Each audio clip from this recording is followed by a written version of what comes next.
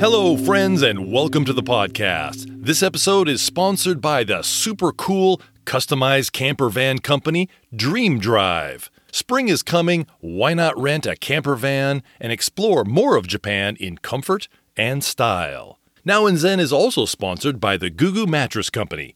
Super comfortable and very affordable. Nothing better than a great night's sleep with a Gugu mattress. Discount codes available later in the podcast. And finally, Now in Zen is brought to you by Dale Carnegie Japan. Now is the best time for professional self-improvement. Enhance your business presentations, upgrade your selling skills, be an effective leader, or just become a more confident public speaker. Started in 1912 in New York, Dale Carnegie has been boosting results for both individuals and organizations in Japan for 60 years. You know, no one is born with superior business skills. These are developed through experience and education. So, make the best investment ever, the investment in yourself. Contact Dale Carnegie Japan at their website, njapan.dalecarnegie.com. Improve your future with the leaders in soft skills training. Dale Carnegie Japan.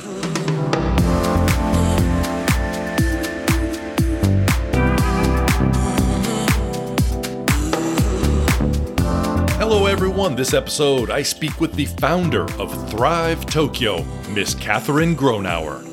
She is a cross-cultural trainer and coaching entrepreneur here in Tokyo. It's a perfect fit for her as she has grown up in a bicultural environment her whole life. This episode you will learn about the most common cultural frustrations newcomers to Tokyo face and how Catherine helps out with these many challenges. She explains how to best balance that fine line for foreigners who want to culturally localize while staying true to their own personality and style. As a young entrepreneur, we discuss self-branding and how she effectively markets her services, how her early start in health coaching led to the foundation of Thrive Tokyo, then a deep dive into the mystery of Japanese communication styles, and the oh crap moment when she landed her first big corporate client.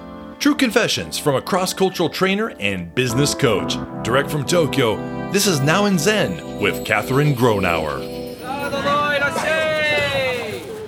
Catherine, cheers. Cheers, yes. Nice to meet you. Let's get started. Hello, everyone, and welcome to the podcast. This episode is coming from Ivy Place in Daikanyama. Delicious food and great craft beer. My guest today is Catherine Gronauer. She's the founder of Thrive Tokyo. She helps foreigners live, work, and, thrive in Japan through cross-cultural training, orientation programs, and private coaching. Catherine, welcome to the podcast. Yes, thank you so much for having me. I have to ask, how's business? Is it thriving? Oh, yes. Actually, I'm really busy right now, which is kind of a surprise, I guess, because ever since COVID started, there was a lot of companies that were originally having some budget freezes. But on the flip side, I've had companies think ahead, and they're thinking, oh, no, we're having a lot of people who are coming into the country. Let's start doing remote training for people who are abroad. So, yeah, things have been doing really well. That's fantastic. Thrive Tokyo, you started 5 years ago. I got to be honest with you. I never heard of you or your business until about 6 months ago. Okay. And maybe it's because I clicked on something, but now I see you everywhere. Yes. On LinkedIn, I hear you on podcasts. I see you in almost every social media platform. Is that something I did, or is that something you're doing? Maybe it's a combination of the two. I've been doing online marketing for a while, though, but I would say in terms of podcasts, I've been on some more recently. So let me just backtrack. 5 years ago, I actually didn't start as Thrive Tokyo. I was on a completely different other name, and I was looking primarily to get into health coaching.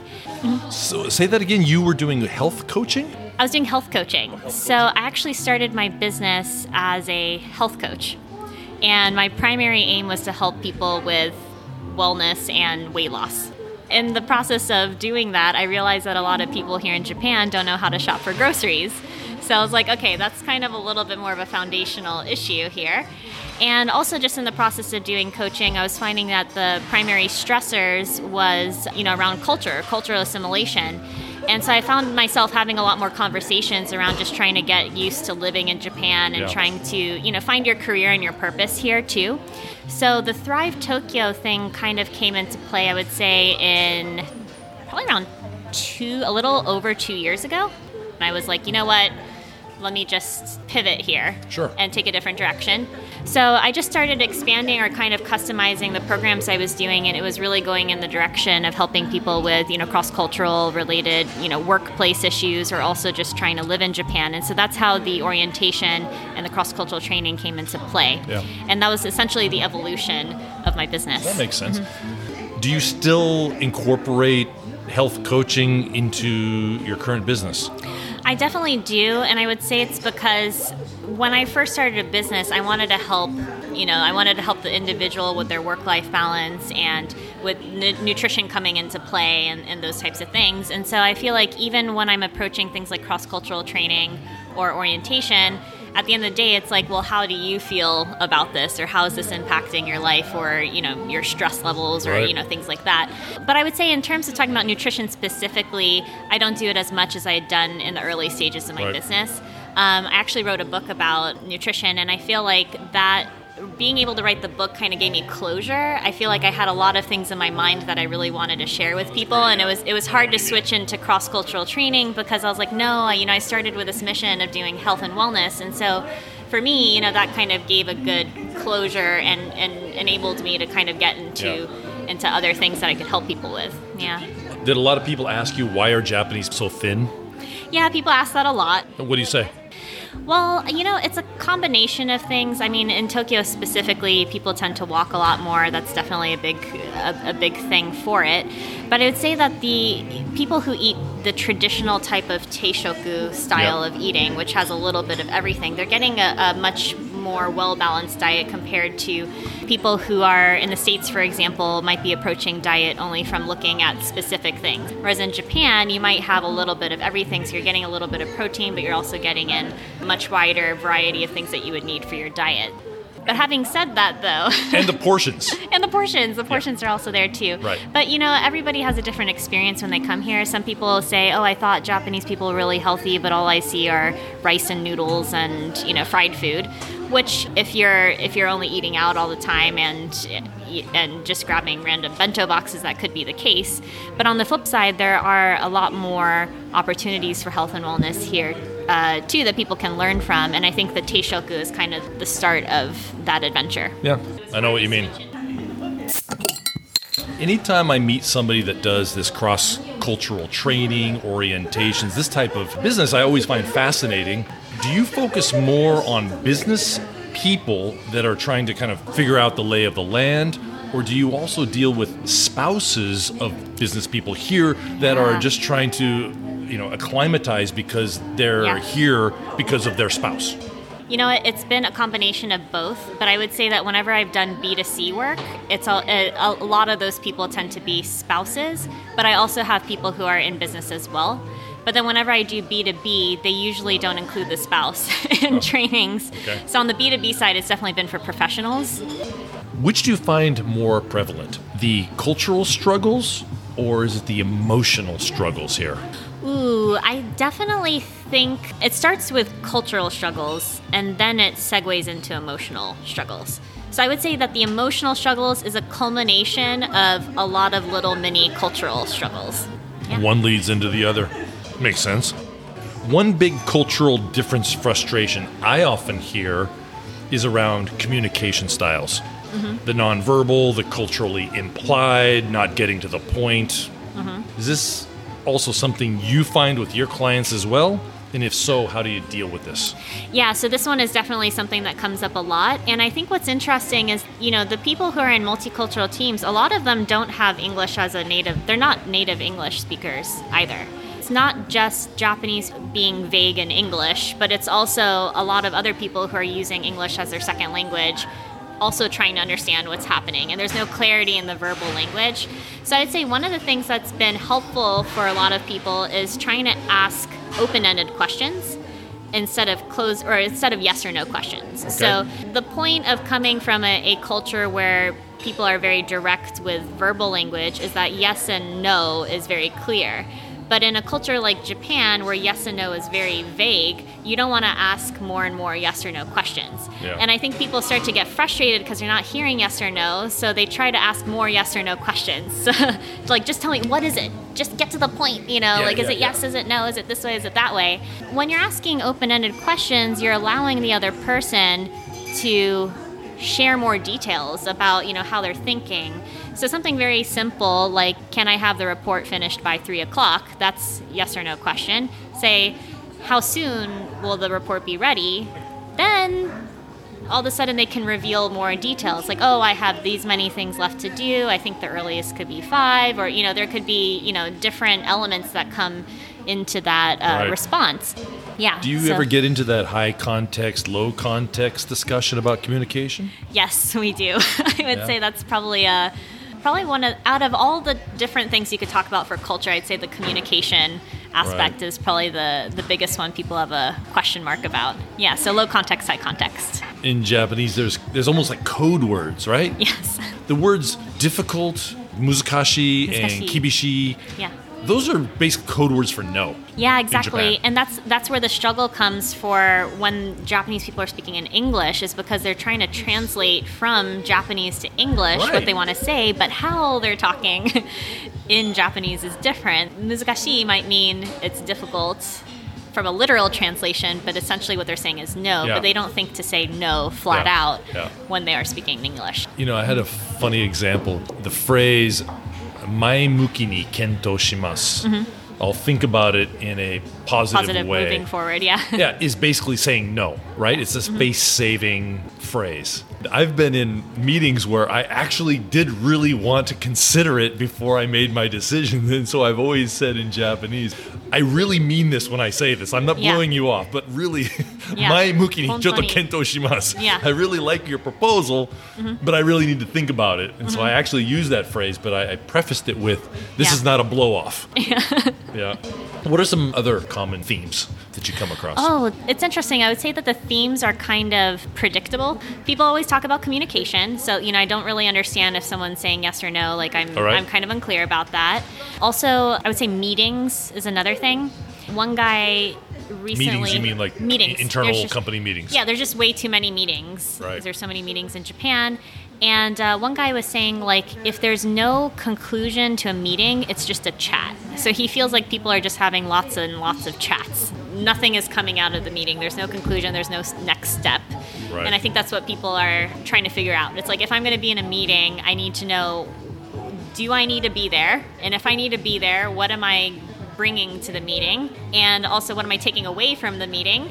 You know, what do I have to do during the meeting? What am I taking away from the meeting? These are the questions people have going into it. The meeting styles and structures here are just very different. Yeah, I had a podcast with the author, Michael Howard, of The Salaryman, and he has a whole chapter in his book about meetings. Yes, meetings in Japan. Yes. For sure. You know what I think is amazing, though, is I'm always surprised at how much stress these things bring people. It's like, oh, there's meetings. And I'm like, wow, that's like it's just so stressful. These people. These people, meaning the people who I'm doing the training with. Oh, okay. So the foreigners who are new to Japan, a lot of them seem to they're always pinpointing the meetings. And so I'm wondering, wow, it's just it's a really big source of stress. Because they're uncomfortable with them, you mean? They're uncomfortable. They feel like they don't know what to do. They don't know why they're there. They don't know what to do after the meeting's ended. They don't know what was the point of that meeting. And then because they feel uncomfortable from that scenario, the next time a meeting happens, they're already going into it just wondering like what they're going to get out of it. I work for a German company, so I have the opposite. Every meeting we have has an detailed list of who's responsible to reply and respond and answer for the next meeting on the topics that we discussed. Yeah. For sure. Mm-hmm. Okay, so communication and meetings, is there anything else? Communication, meetings. I also like to talk about performance expectations, too. Performance is like people think that they're doing what they should be doing at work to get to the next level in their career progression. But then, you know, they might come across a performance review and find out that there wasn't an alignment between their manager and themselves. Or on the flip side, it could be someone who's a manager feels like their Japanese team member isn't performing the way they want to. Like, they want them to take more ownership. They want them to stop asking so many questions and just be a problem solver on their own. People are behaving according to how they think is most appropriate at work.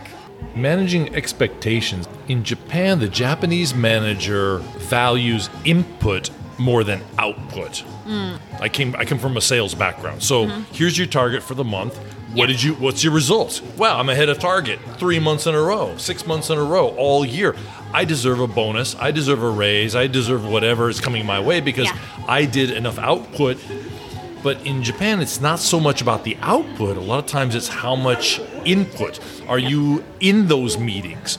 Are you working overtime? Are you drinking with the boss after work? Is this correct? That's the exact example that I give to people. Oh, really? Yeah, I usually give so the profile is like a person who's a digital marketer who has exceeded targets beyond expectation, and then sitting in on the meeting for the performance review and says, I'm ready for the next challenge. I'm ready for, what else can you challenge me with? Let's go for that promotion. Let's go for that next step. And then they hear something like, wait, but you never came to any of our company nomikais. You didn't stay behind and help out your peers. You didn't participate. We're kind of concerned that you're not really showing any dedication to the company. You took paid vacations.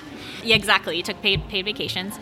Yeah, so that's just a really big shock for people is to, you don't want to, if you're not setting the expectations early on in your relationship, you don't want to end up 2 years into your position and then having that conversation and you realize that you weren't on the same page or that nobody had given you feedback to say, hey, maybe you should attend because this is what we value and this is what we're looking for. One of the reasons why things like paying attention to detail and being really helpful to your team members is so important is because that's what they're looking for in a manager. So when you do get to the next level, you need to be able to say that you have done the work well enough to be able to teach someone else how to do it. But isn't a lot of the Japanese work minarai? Isn't it just, you're not teaching somebody, you're just following procedure. On the job training through osmosis in a way, right? Right. Well, I guess essentially what I mean is just making sure other people are following the procedure. So if you're not following the procedure, you probably aren't going to get other people to follow the procedure. Putting your hanko in the right location. Exactly.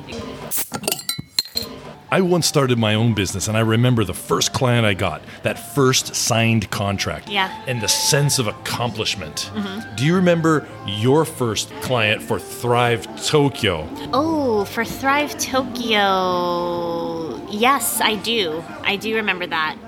And it was a big, am I allowed to curse on this? Absolutely. It was a big oh shit moment. Oh, really? Yeah. Why is that? I think it's because when I was doing health coaching, so, I started my business relatively young.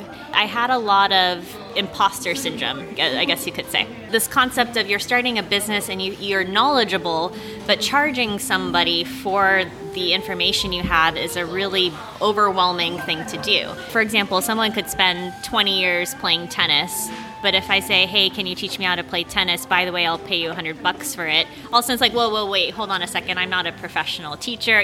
All those right. elements come into play. And, I think that was kind of the issue I had been facing when I was starting health coaching. But then when I switched to doing Thrive Tokyo and I was doing more corporate work, this was like a whole different ballgame. And my first client was like this really huge global company.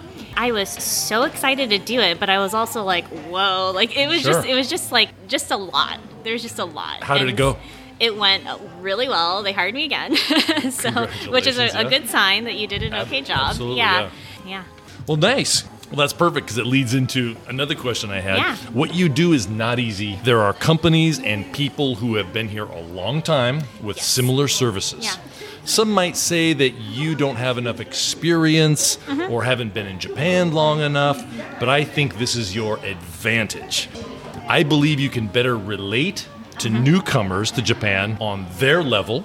As for real life experience, you grew up in the U.S. and your mom is Japanese, so you've probably been in a cultural tug of war your whole life. Oh, yeah. To address the question of, you're kind of new to the game compared to a lot of people who've been in this industry for a couple decades. Yeah, well, I've been half Japanese for a few decades. So, right. Talk about real life experience there and growing up with literally dealing with cultural related topics.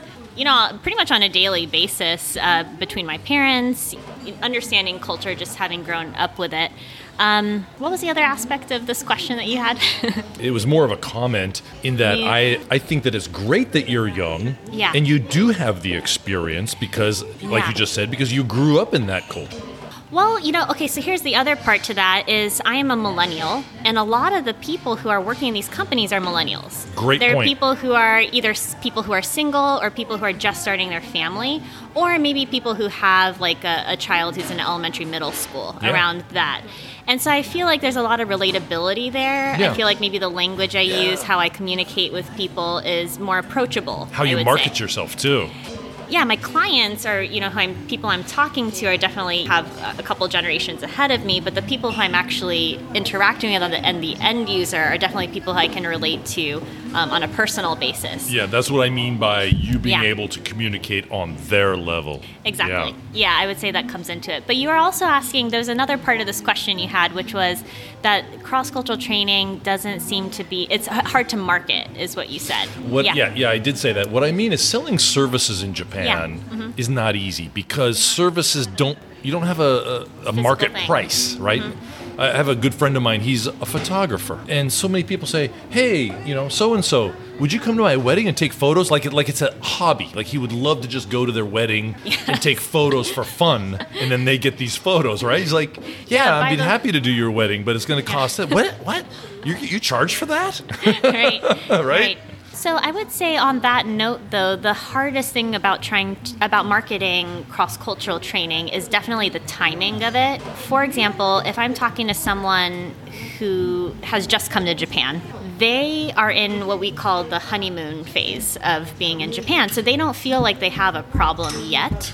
And the people I've worked with from a B2C standpoint, they usually come to me 2, 3, 4 years after being in Japan, after they've already had a problem. So I feel like mottainai, as we would say in Japanese, is like, oh gosh, it's such a shame. If only I had met this person as soon as they had arrived, I would have prevented them from having so many culture-related issues. Right. The flip side is that some companies do offer relocation services, and so they feel like that's enough.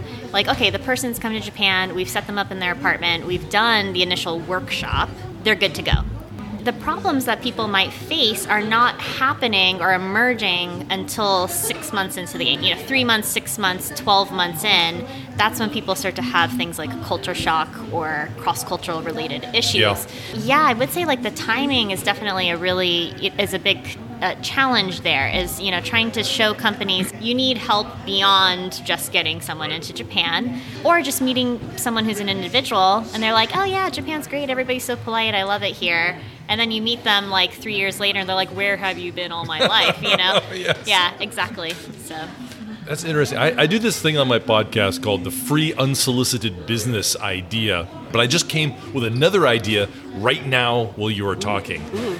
The cross-cultural insurance.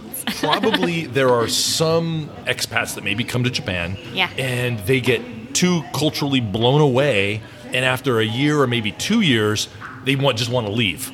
So what you say to the company is, hiring me is cross-cultural insurance. Oh, I love that. I will do the cross-cultural training now so you don't have problems in the future. Oh my goodness, I love that word. I was experimenting with other words too because, at some point, like, starting with coaching and then going into cross-cultural stuff, some people are like, well, what is it that you do, Catherine? There was definitely a point in there where there was a lot of confusion. And I was like, you know what? I think the one word that kind of encompasses everything is onboarding. Because onboarding really shows it's happening from the point when someone starts working and it's basically helping someone transition into the workspace or where they're going to be working and living. Companies, it's like they have the headache later. It's like, oh no, because by the time someone decides that someone tells HR that they don't want to be here anymore, it's really hard to try to convince them to stay. They've already convinced themselves that this is not the place for them and that they have to leave, or their spouse has decided to leave. You would rather be a cross-cultural consultant now than a therapist later. Or basically what's happening is they're providing people with relocation, and then they're basically sending people to therapy 3 years later. That's what's happening, and there's no in between. But I like that word for insurance. Yeah. That's cool. Yeah. We all know getting a great sleep is important, and this is what Gugu is all about. Super comfortable mattresses at very affordable prices and delivered to your home for free. They back up their best sleep ever promise with a 100-night money-back guarantee. Learn more at gugu.jp and enter the coupon code ZEN for your 20% discount. Gugu. Better sleep, better you. Explore Japan in comfort and ease with Dream Drive. Rent a customized camper van to go camping, take nature hikes, relax at onsens, or just discover the many beautiful places less traveled around Japan. Dream Drive has various camper vans for solo travelers and families and is more affordable than trains and hotels as it's only one price per night. Go to dreamdrive.life to plan your next Japan adventure. Enter the coupon code ZEN and receive a sweet discount when making your customized camper van reservation. Dream Drive, the hotel on wheels. For foreigners working in Japan, there's a fine line between trying to culturally localize yourself and keeping true to your own identity. Japanese don't expect you to be, nor do they want you to be Japanese. But it also doesn't help yourself to be like the typical gaijin. So what is that fine line between localizing yourself and staying true to yourself? That is the $1 million question. Oh, is it? I would say so. To some extent, people want to be aware or at least have some sensitivity to the culture here so that they can acclimate. One of the key words I hear from people is that they want to blend in. Whenever I hear someone new who wants to do cross-cultural training, like privately, they're like, oh, I want to figure out how to blend into the culture.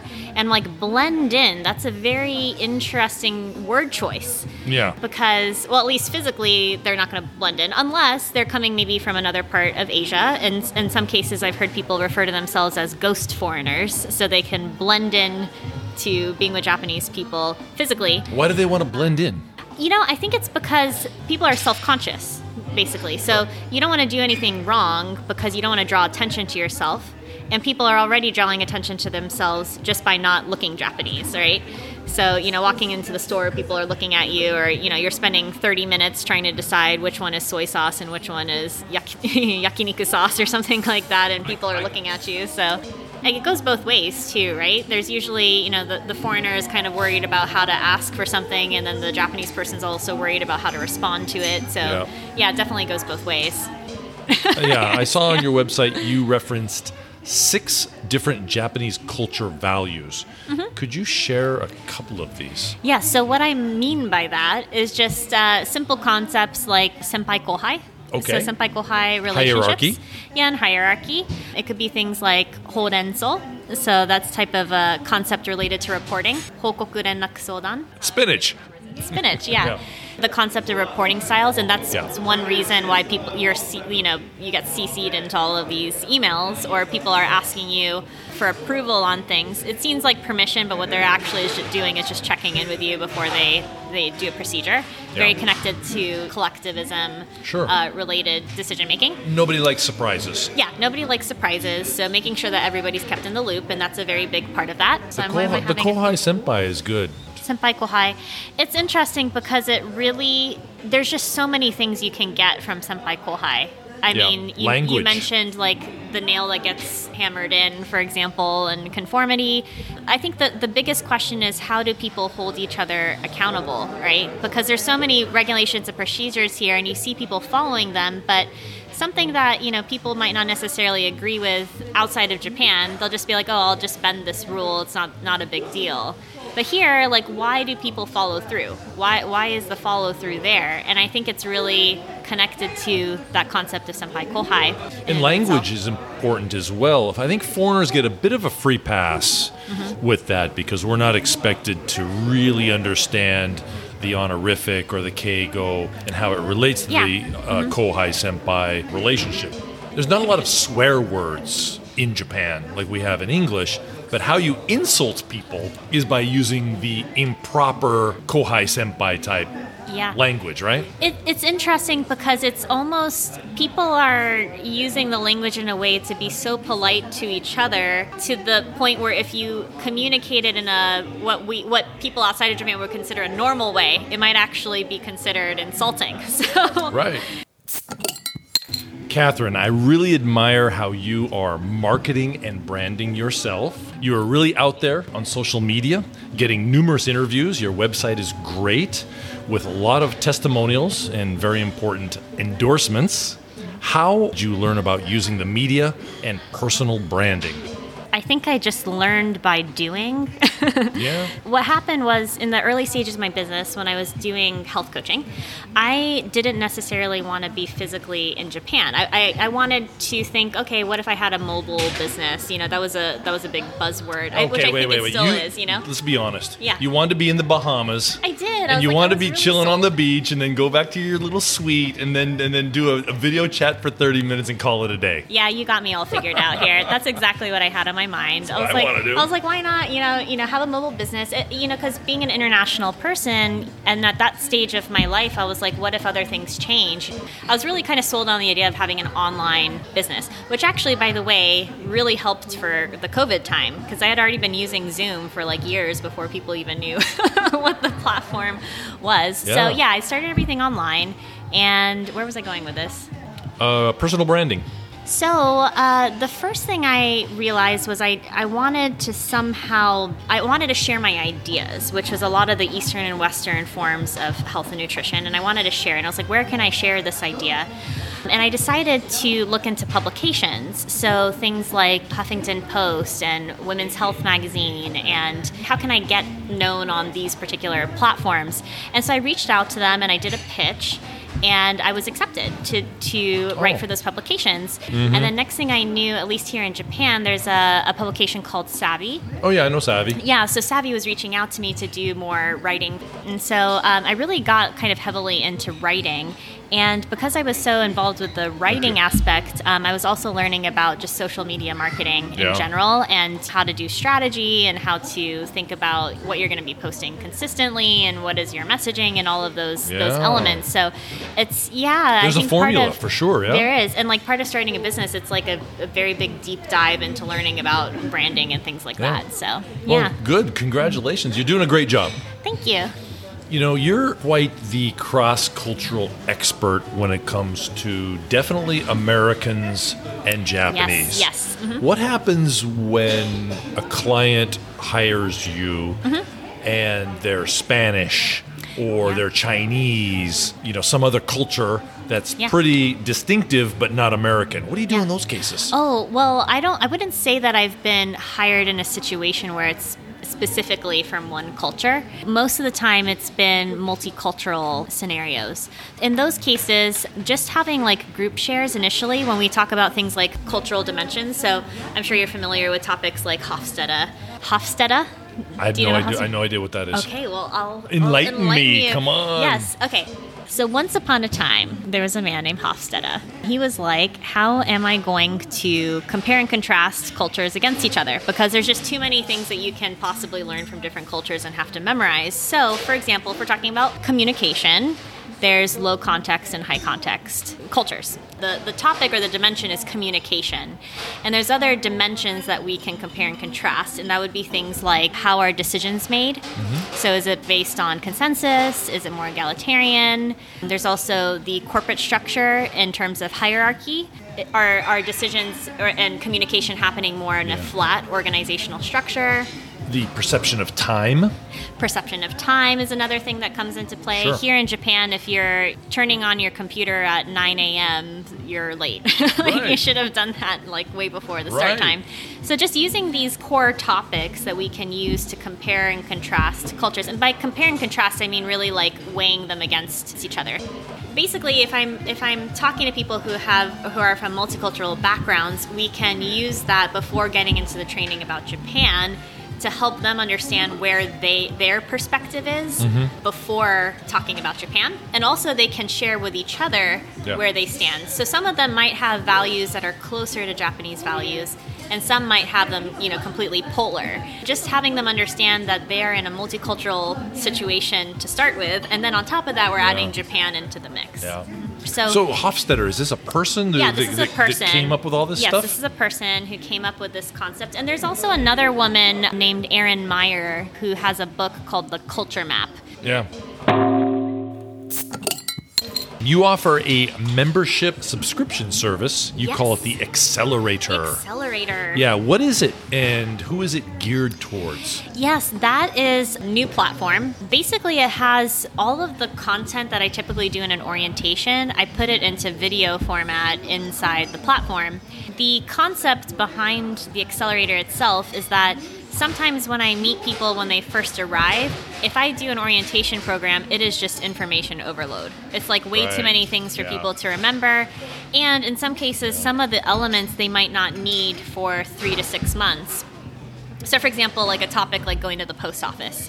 I remember there was a woman who said to me that she was so proud of herself for going to the post office, like making the trip to the post office and sending out that letter. And, because she was really worried that she was going to ask for something and didn't know, like, how it was going to go. At that point, she had been in Japan for maybe a year and a half. And so I was like, how can I offer something to people where they get the information they need when they actually need it in a place where it's all in one, and they can also ask questions too within the platform. And so I thought, why not do kind of like a subscription type of platform where they can just pay as you go and access what you need, and then also interact with other people. So the concept behind that is, in the future when I do more onboarding sequences, what I would love to do is to have group training that happens on a regular basis. And it doesn't matter if company A has only one person who's just arrived and company B has 3 people who has arrived, those companies maybe don't feel that they have the budget to do a full training just for only one to 3 people. They could essentially just pay, an individual rate, and I could host the trainings all on one platform and just have it recurring. One company might have 20 people coming in a year, but if they only have 2 people coming in at a time, they need the training at different times, and you don't want to wait for everybody to be there all at the same time, because some people might have already missed out on what they needed, or it's too much for another person. So, that's nice. Do you do all of the master class? I'm using air finger quotes here. Do you do all the master classes yourself, or do you also sometimes ask other experts to kind of weigh in and record a video with them as well? It's a combination of the two. So I actually have a section called master classes, and I've been inviting guests to come. So for example, financial advisory company came on and gave a master class about getting started with investments in Japan and how they can get started with it. And then if they want to, they can reach out directly to that company, or at least they have the info that they need to get started. Cool. Okay, this one is the free unsolicited business idea. Okay. This is the official one. The official one. I've given you like 2 that just popped off. I think you gave me like 4, I don't know. Honestly. This one I call the Thrive series. So you like writing. You have 1 book already. How about writing a series of books, each one focused on a specific topic which Thrive Tokyo is already advising on? For example, like Thrive in Japanese workplace, or how to thrive in your first 90 days in Japan, health and nutrition for thriving every day, etc. This is your content accelerator. You can sell these books individually.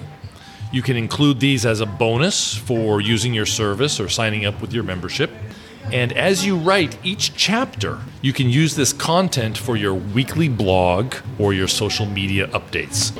So it's content short-term to long-term, and it's sales and value add to your services. Ooh, very nice. It's the Thrive series. Yeah, that's a good point. I have a lot of content, or I feel like I've been talking about things so much on a regular basis, then it would be nice to just kind of package it into book. Why not?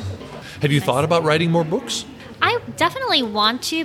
One thing I really like to write about is I like to write story. Like I like stories or storytelling. Whereas, when I'm doing training, it's more like, okay, here are the situations, here are the case studies, here's the kind of common scenario you can come across. But when I was writing about my book, Confessions of a Yo-Yo Dieter, it was really about like the raw feelings or experience that you have when you're dealing with frustration or in a certain type of situation. So I think if I did go into writing another book, I would probably want to highlight some type of personal experience or something in them. If I did do something like, cross-cultural training or something related to that, then maybe it would be using like elements of childhood upbringing and scenarios that I've come across and highlighting that. Make it a fictional story, like so-and-so came to Tokyo and he had like dreams and aspirations of fame and fortune. Yeah. However, in his first meeting, Yep. et cetera, and you could storytell it that way. Oh yeah, I do that with my newsletters. Sweet. Oh, that's great. What's your favorite Japanese word that doesn't have a direct English translation? I feel like the times when I find Japanese convenient compared to English is when there's words to describe like a feeling or sensation that you just can't really describe in English. Like, yesterday my friend said that my hair looks very sara-sara, like Sara-sara? It's smooth and shiny. That's a gitaigo. Nice. Yeah, gitaigo. So anything related to that. I feel like those are words where even when I'm speaking in English, I'm just like, gosh, like I wish that there was this word for it. You just mentioned you're hungry, so you're peko-peko. Peko-peko. That one? Yes. Yeah. Hey, Brendan. Yes. I want to introduce you to Catherine. She is the founder of Thrive Japan. And this is a guy you need to know because here at Ivy Place in Daikanyama, they get a lot of foreigners here. Everyone speaks English here. The atmosphere here is very cosmopolitan, international. So he comes across a lot of people that could use your services. Absolutely. Call me. Yeah. So later, give him a few of your business cards and he'll pass them out to people that need some help in their initial Japan journey. This is the answer. Well, Catherine, thank you very much for your time today. Yes. Thrive Tokyo is your website. I urge everyone to check it out. Even if you've been here in Japan for a long time, there's a lot to learn from you. So thank you very much, and I appreciate your time today. Thank you. So I feel like we've really covered a lot. Thank you so much for having me. You're welcome. And that was Catherine Gronauer, cross-cultural trainer, corporate coach, and wellness consultant. Learn more about Catherine and the many valuable services she offers at thrivetokyo.com. In addition, you can also connect with Catherine on Facebook or LinkedIn. Thank you for listening to another episode of Now in Zen. If you found the past 42 minutes valuable, worthwhile, or entertaining, please leave a positive rating or comment on iTunes, Google Podcasts, Spotify, or wherever you consume your podcasts. Have a great day and catch you next time. Bye, everyone.